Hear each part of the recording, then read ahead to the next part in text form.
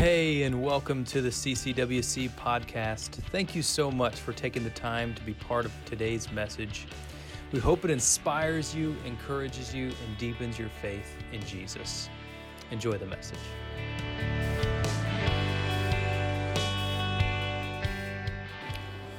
Luke chapter 2, starting in verse 1. And it reads, "In those days, Caesar Augustus issued a decree that a census should be taken of the entire Roman world. This was the first census that took place while Quirinius was governor of Assyria, and everyone went to their own town to register. So Joseph also went up from the town of Nazareth in Galilee to Judea, to Bethlehem, the town of David, because he belonged to the house and line of David. He went there to register with Mary, who was pledged to be married to him and was expecting a child. While they were there, the time came for the baby to be born, and she gave birth to her firstborn, a son. She wrapped him in clothes and placed him in a manger because there was no guest room available for them. And there were shepherds living out in the fields nearby, keeping watch over their flocks at night. An angel of the Lord appeared to them, and the glory of the Lord shone around them, and they were terrified. But the angel said to them, 'Do not be afraid. I bring you good news that will cause great joy for all the people. Today in the town of David, a Savior has been born to you. He is the Messiah, the Lord. This will be a sign to you. You will find a baby wrapped in clothes and lying in a manger.' And suddenly a great company of heavenly hosts appeared with the angels, praising God and saying, 'Glory to God in the highest heaven, and on earth peace to those on whom his favor rests.'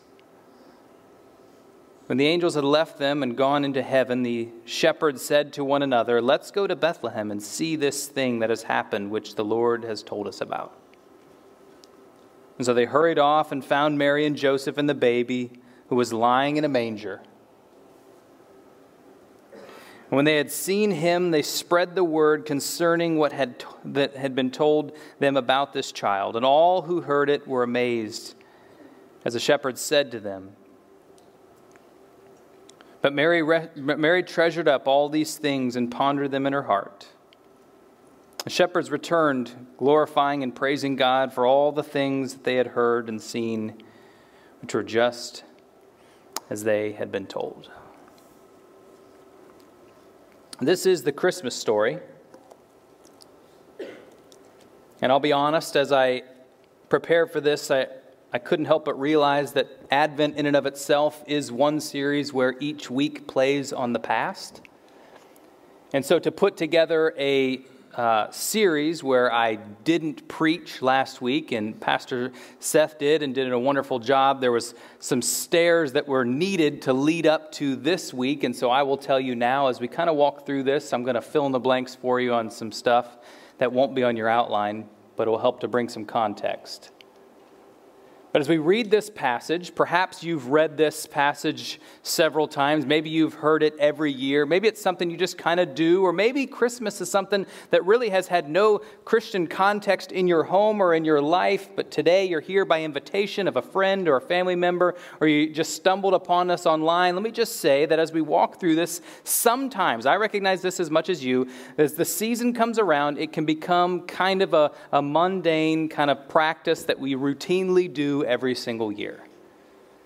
In fact, you may have heard these words before, maybe even heard them already this year, read them yourself and thought, yeah, okay, I get it. But can I just tell you that this story, this historical account is just as powerful, just as transformative, just as important and key to us today as it was last year and the year before and every year since it actually took place.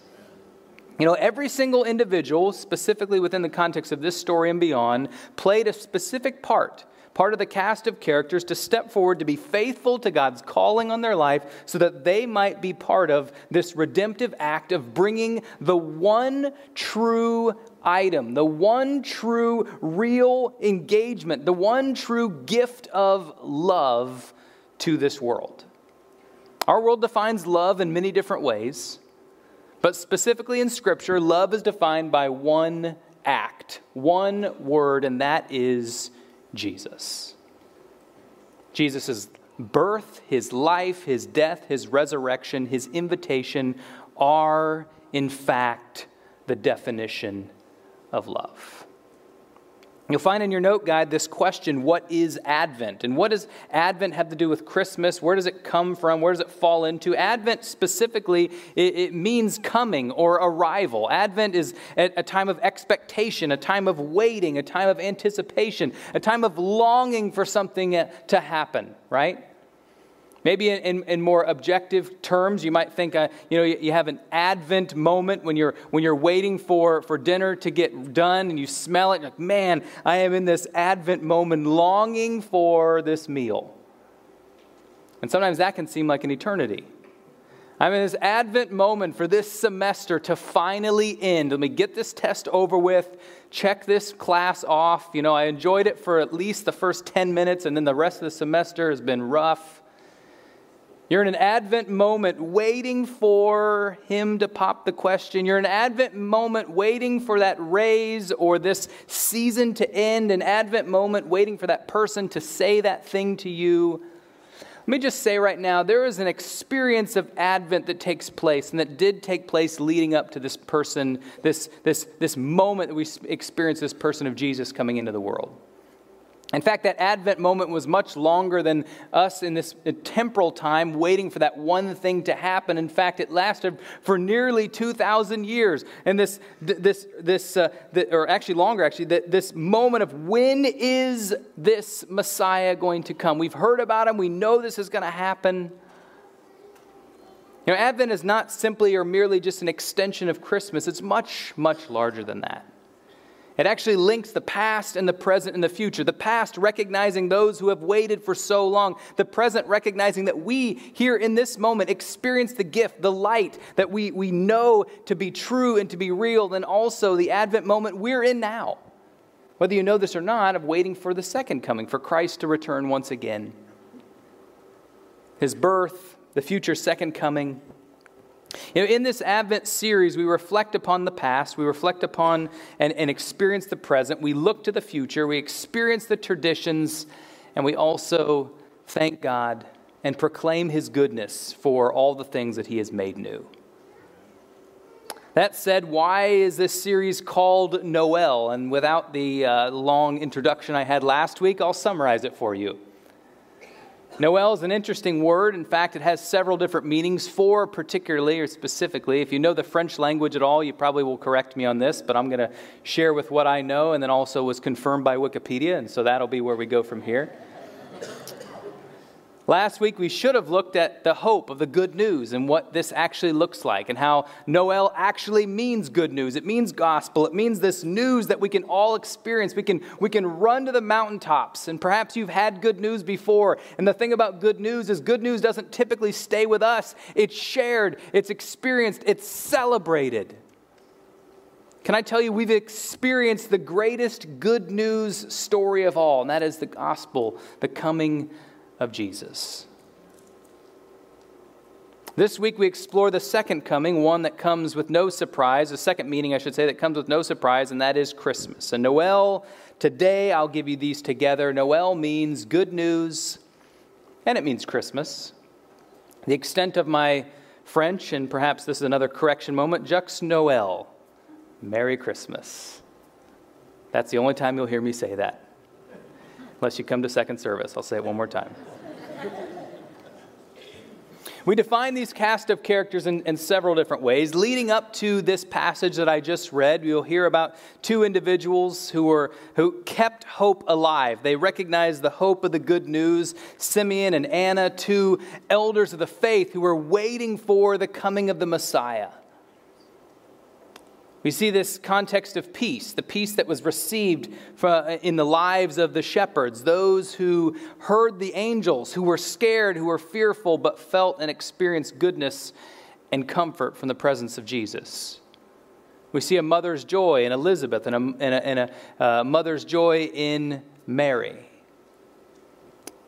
And we experience the coming of the Magi and the important recognition of the passage to come, which recognizes the fact that even strangers, those who weren't Jews but Gentiles, can also experience the goodness of God's love. This is love united. All individuals coming together to culminate this story of the coming of Jesus. And God revealed several things about his love specifically in this passage and specifically through the actual action of coming into this world. And so we're going to walk through and explore these. The first one is this: Jesus Christ is love embodied. He is love defined. He is the person, fully God and fully man, who is lived out and revealed the one true act of love and the one true entity of love. Jesus is love everywhere in Scripture. He is love anywhere you read. Everything you read in Scripture points towards the love that Christ gives. Whether it's before his coming or after, or the actual indication of his coming, Jesus is love. John the Apostle eloquently described the love of God in the 4th chapter of 1 John. And it reads like this: "Dear friends, let us love one another, for love comes from God. Everyone who loves has been born of God and knows God. Whoever does not love does not know God, because God is love." This is how God showed his love among us. He sent his one and only Son into this world that we might live through him. This is love. Not that we loved God, but that he loved us and sent his Son as an atoning sacrifice for our sins. Dear friends, since God so loved us, we also ought to love one another. No one has ever seen God, but if we love one another, God lives in us and his love is made complete in us. This is how we know that we live in him and he in us. He's given us his Spirit. And we have seen and testified that the Father has sent his Son to be the Savior of the world. And if anyone acknowledges that Jesus is the Son of God, God lives in them and they in God. And so we know and rely on the love of God has for us. 1 John 4, 7 through 16. This love is authentic. This love goes beyond the things that we see in this world and the specific things that are tangible and that are physical, but it's transformative and it goes beyond into eternity. It goes beyond just this season of Christmas, this season of Advent.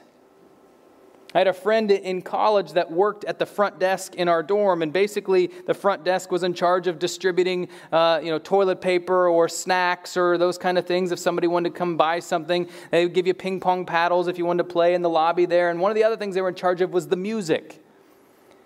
And this friend of mine who thought it was really funny thought, okay, well, I don't really want to answer questions about or be a DJ or answer questions about the song that I'm going to pick. So he played the same song over and over and over again for 12 hours on his shift.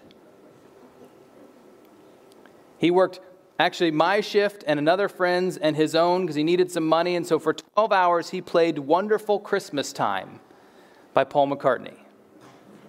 And perhaps you know this song. I don't know, you think about Christmas, and I feel like what happens with movies and with songs a lot of times is they become a Christmas song because we hear them this time of year, but they have little to do with Christmas or an understanding of Christmas. Just because there's snow on the ground, oh, that's a Christmas movie, right?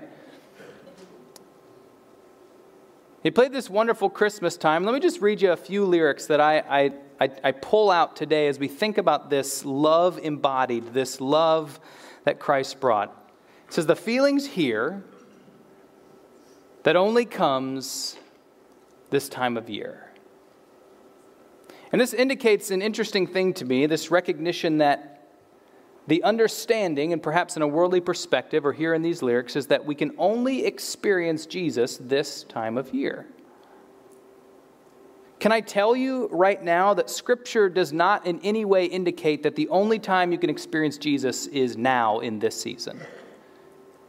Now you can, And if you don't know Christ today, or perhaps you're looking to step further in your relationship with Him, you're curious, I would encourage you, now is as good a time as any. It's actually the best time, because the present is the best time for experiencing Christ, for any moment of growth. But what I will say is this, that God goes far beyond a simple season, a simple time, a simple feeling.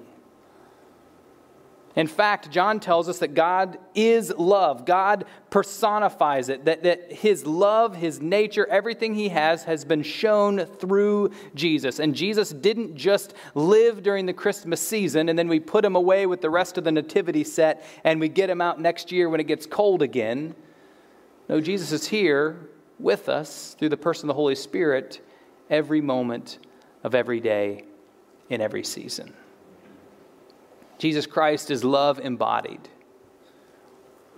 We are filled in His love, not just now in church, but Monday and Tuesday and Wednesday and Thursday and the weary Friday and even Saturday when all the things are going on. We still are filled and fulfilled with His love. We live in Him and He lives in us, and we count on God's love because it won't leave us nor forsake us. Get this, God provided for us an opportunity even after His Son left this world, ascended into heaven, provided us opportunity to still live in His midst through the person of the Holy Spirit. It fills us, it fuels us, He's there for us, and He enables us not only to love Him, but to love others. And perhaps if you read this passage with the context of recognizing that it's a communal act of love, that Christmas isn't something that we are to celebrate on our own, and Advent isn't something that we anticipate on our own or that we long for on our own, but instead it is a communal journey together, we recognize the fact that God has called us to something more. And that brings us to the second part, and that is this, that love defines and propels us. Love draws action. Love calls us to step forward. Jesus brought His reconnection and restoration to love Himself, and also for us to, as He entered into this world, to love others in return. Near the end of His earthly ministry, as He gathered His 12 disciples in the Passover meal, He engaged in something that we're going to do here later in the service. And He tells them together, "A new command I give you." And I'm sure these guys are sitting around the table thinking, we know the Scripture, we know the Old Testament books of the law, and you're going to bring us something new now at this point? We've seen you do some outlandish things and some great teaching, but typically it's something where you're indicating, you're bringing forth truth on something we already have heard before. But now a new command I give you, and it's very simple. It goes just like this. Love one another. Is that new to anybody in here?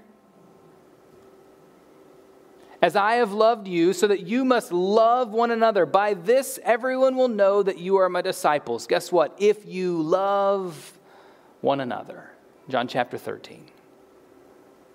And as Jesus teaches His disciples, He wants to make sure that they love like He does.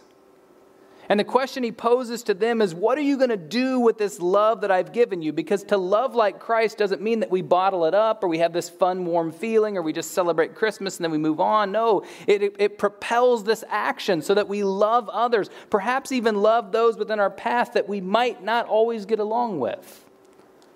Those that might not agree with us, those that might be difficult, or those that we've had a falling out with. And here's the most important part. How will people know that we are followers? Jesus makes it clear, and perhaps you know the answer here, by our love that we show to one another. How will people know that we are Christians? By our love for Christ and for others. Love is what defines us, in fact. Several years ago, I was at a conference, and there was a speaker that came to share, and the speaker had a moral failure, and it had been a while since he'd walked through reconciliation. They had him come to share. They did kind of an interview type thing with him, and they wanted him to share about his past and share about the things he'd experienced and share about the way that God had brought forth this new light within him and revived his spirit and his soul. And as he went through this whole thing, I could hear people around me whispering.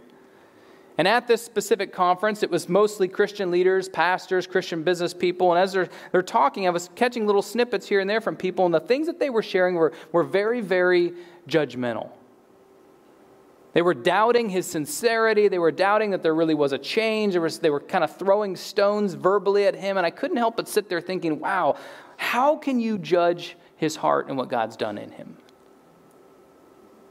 And certainly I don't want to get into an entire sermon here on what it means to judge and what it means to actually keep people accountable in the context of what that all looks like. But here's the one thing to pull from this. The church hasn't always done a great job of having this balance between helping people in their walk and simply being outwardly judgmental. You know, we're the church body, and I get that. We don't always do a great job of this, and we can recognize this within our own lives. And I'm not suggesting in any way that we accept sin or the sin around us. I'm not, suggesting in any way that we are naively say, okay, just kind of go ahead and do whatever you want. What I'm doing here is I'm sharing from the Word still the fact that we can still love sinners, and just as Christ did, but at the same time we can reflect upon, we can recognize that there's sin. It's easy for us to point the finger at somebody else and the wrongs that they've done, or even point the finger if we look at Christian history and say, I can't believe how bad they did before. We're kind of getting it now, and to kind of pat ourselves on the back on the things that we've done, but to recognize at the same time that God calls us to love even in the midst of someone else's brokenness. God calls us to love even in the midst of someone else's, their plight, their life. We might not understand. We might not always get it. We might not always know what they're walking through, but God calls us to love. And of course, none of us are perfect. None of us as individuals or even as a collective of a church have it all together. But what God calls us to do is to step out and to love one another in whatever way possible. Each of us certainly has opportunities to do that this Advent season, this Christmas season, to allow God's love to flow through us as we engage with those around us. And perhaps a challenge that goes along with that is to look for opportunities where people are presided in your midst, in your sphere of influence, where you can reveal, where you can show, where you can express God's love to them without being judgmental, without pointing at some specific wrong in their life, but instead, which may be the way that you have to do that in some depth of relationship, but how can you express, how can you grant, how can you show the love of God? And on that note, we jump to the third one, which is this: love empowers us to cross the borders.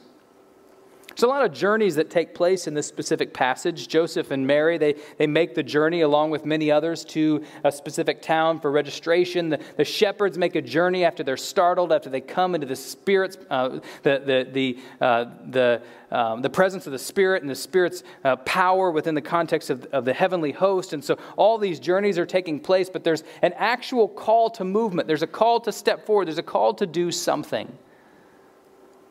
There were divided times that we see specifically in the context of this moment where Jesus is living in a place where there's a division between the government, there's a division between the military and the people, there's a division between Jew and Gentile, there's many different divisions taking place. And we recognize right now in our context that there are many divisions in our world right now that we see and experience. Can I say there's been too much of an us versus them mentality since Jesus' day and even further back in history, and at the same time there still is. It's not why Jesus' teaching was so radical. Instead, God's love is so radical. In Matthew chapter 5, it reads like this. Jesus said, "You have heard that it was said, 'Love your neighbor and hate your enemy.'" And I'm sure the people around kind of, yeah, amen, of course. So yeah, love your neighbor and hate your enemy. But Jesus goes on and says, "But I tell you, love your enemies and pray for those who persecute you." And those are like, yeah, or wait a minute, what? Love my enemy, pray for those who persecute me? No. But that's a hard teaching to receive. That's a hard thing to receive because our desire in many cases, well, you wronged me, and so I don't really want to help you. I don't want to be in any way formative. Can I just say there's something that takes place when you pray for those who have wronged you. There's something that takes place within you when you pray for those who have persecuted you or torn you down in some way. And it's not just about the logistics of walking through that prayer, but it's about a greater and a deeper connection with the Savior, with the one who has granted an opportunity for you and I to experience the greatest relationship we can ever experience. And that's with the Creator of the world. Jesus didn't only tear down the walls of division at his birth, he continually reached across the chasm of separation and exclusion to bring forth opportunity for all people to be united with his love and under the umbrella of his goodness. Jesus met with tax collectors and a Samaritan woman. He engaged with Roman soldiers. One of Jesus' most powerful stories was this kind of unexpected love that comes in action through the story of the Good Samaritan. You probably have heard this story before if you've been around church at all. There was a man who was beaten up by thieves, and he was left to die on the road, and along comes a priest, and this priest sees him, and he's like, oh, well, I can't really touch him. I can't really help him out. He's kind of, he's beaten up, he's bloodied, he's a mess, so I'll just kind of pass to the other side and kind of act like I didn't see him, because I got a lot going on this week. I checked my day planner, and I got this meeting, and I've got this going on, and I got to do all these things, so I'll just kind of leave him there. Somebody else will take care of it, and he moves on.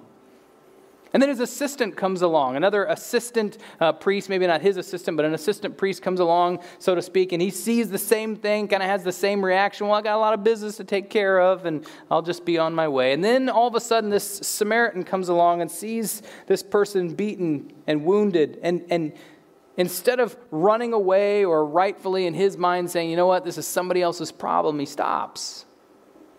And he bandages the wounds, and he puts him on his donkey, which there's some symbology there when it comes to Christ coming on a donkey. He puts him on his donkey, he takes him to an inn, he puts him in the inn, he says, look, you take care of him, you feed him, I'll pay for his stay, I'll pay for everything. I will pay to help him receive the care and the reconciliation that he needs. And at this point, I'm paraphrasing Luke chapter 10, at this point he brings this man to a place where he can experience goodness in a way that he would have never been able to experience on his own.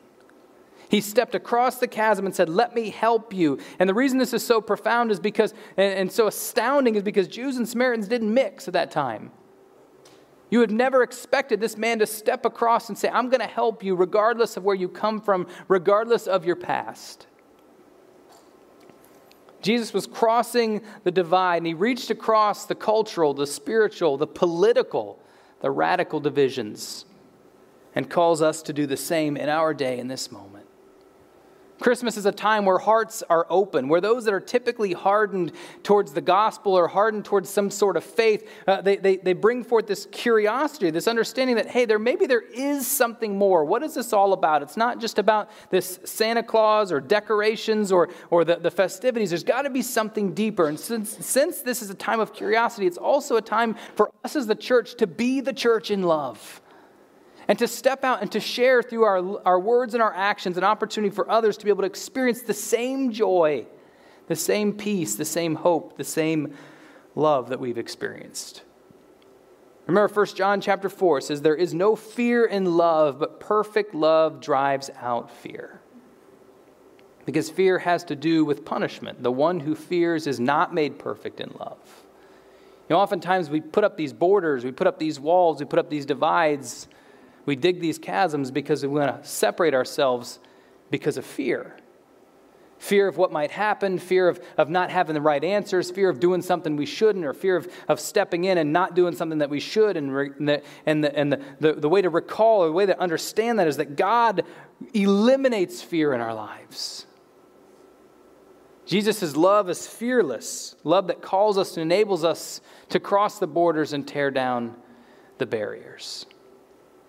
Love overcomes the fear of the other, the person we don't always understand, and helps us to see their perspective and their understanding.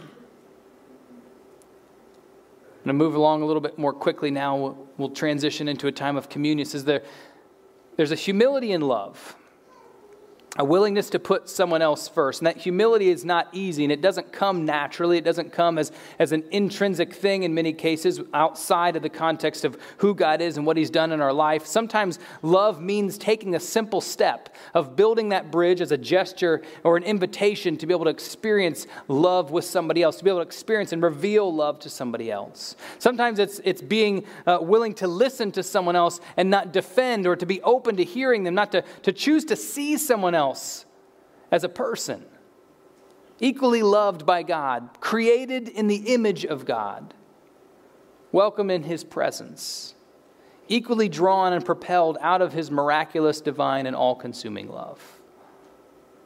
Sometimes it means not having to be right or to win the fight. This is God's love. It's his gift.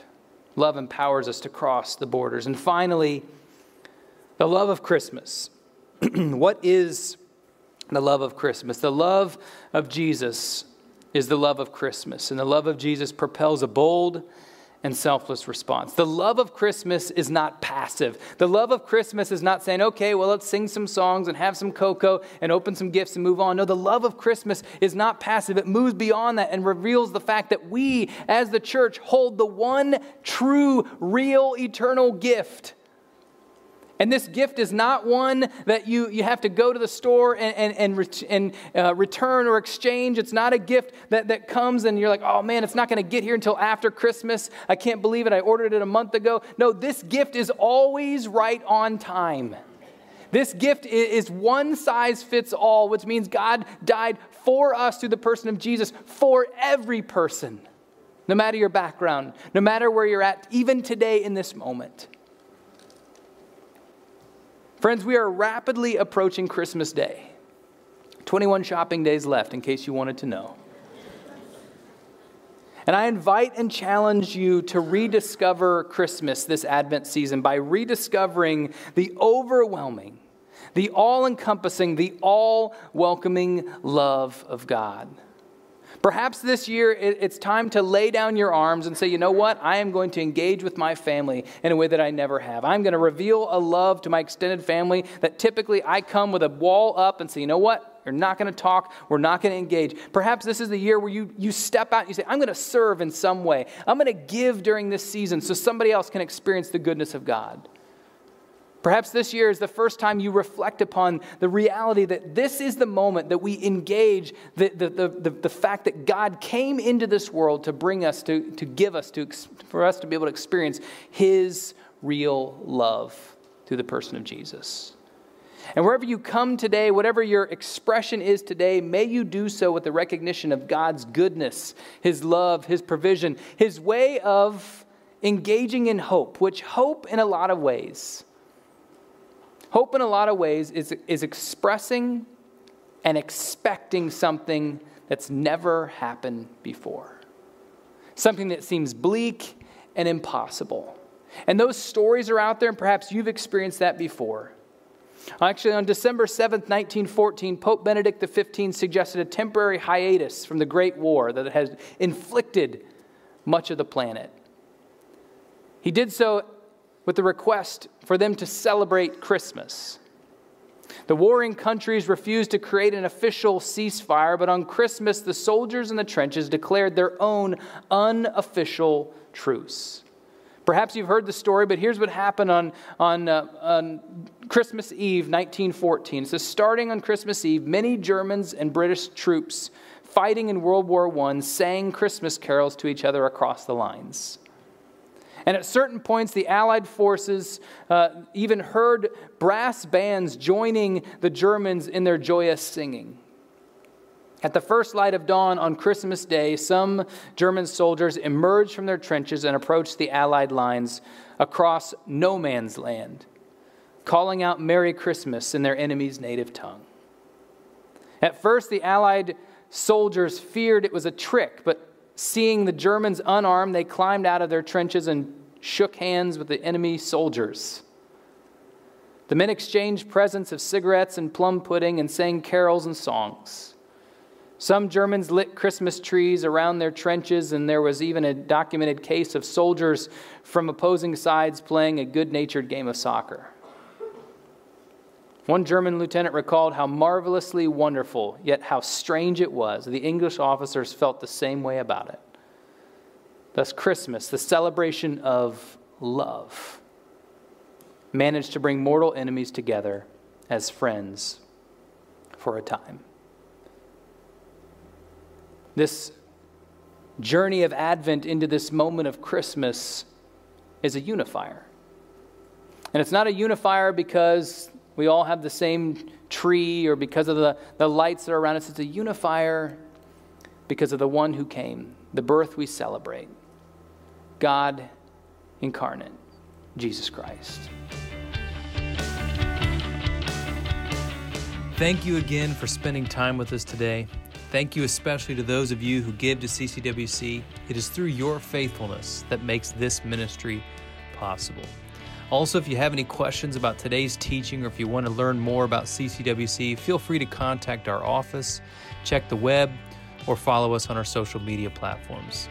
If you enjoyed today's podcast, we do encourage you to take a moment to subscribe and share it with friends. Let this be a blessing to someone else that you love in your life.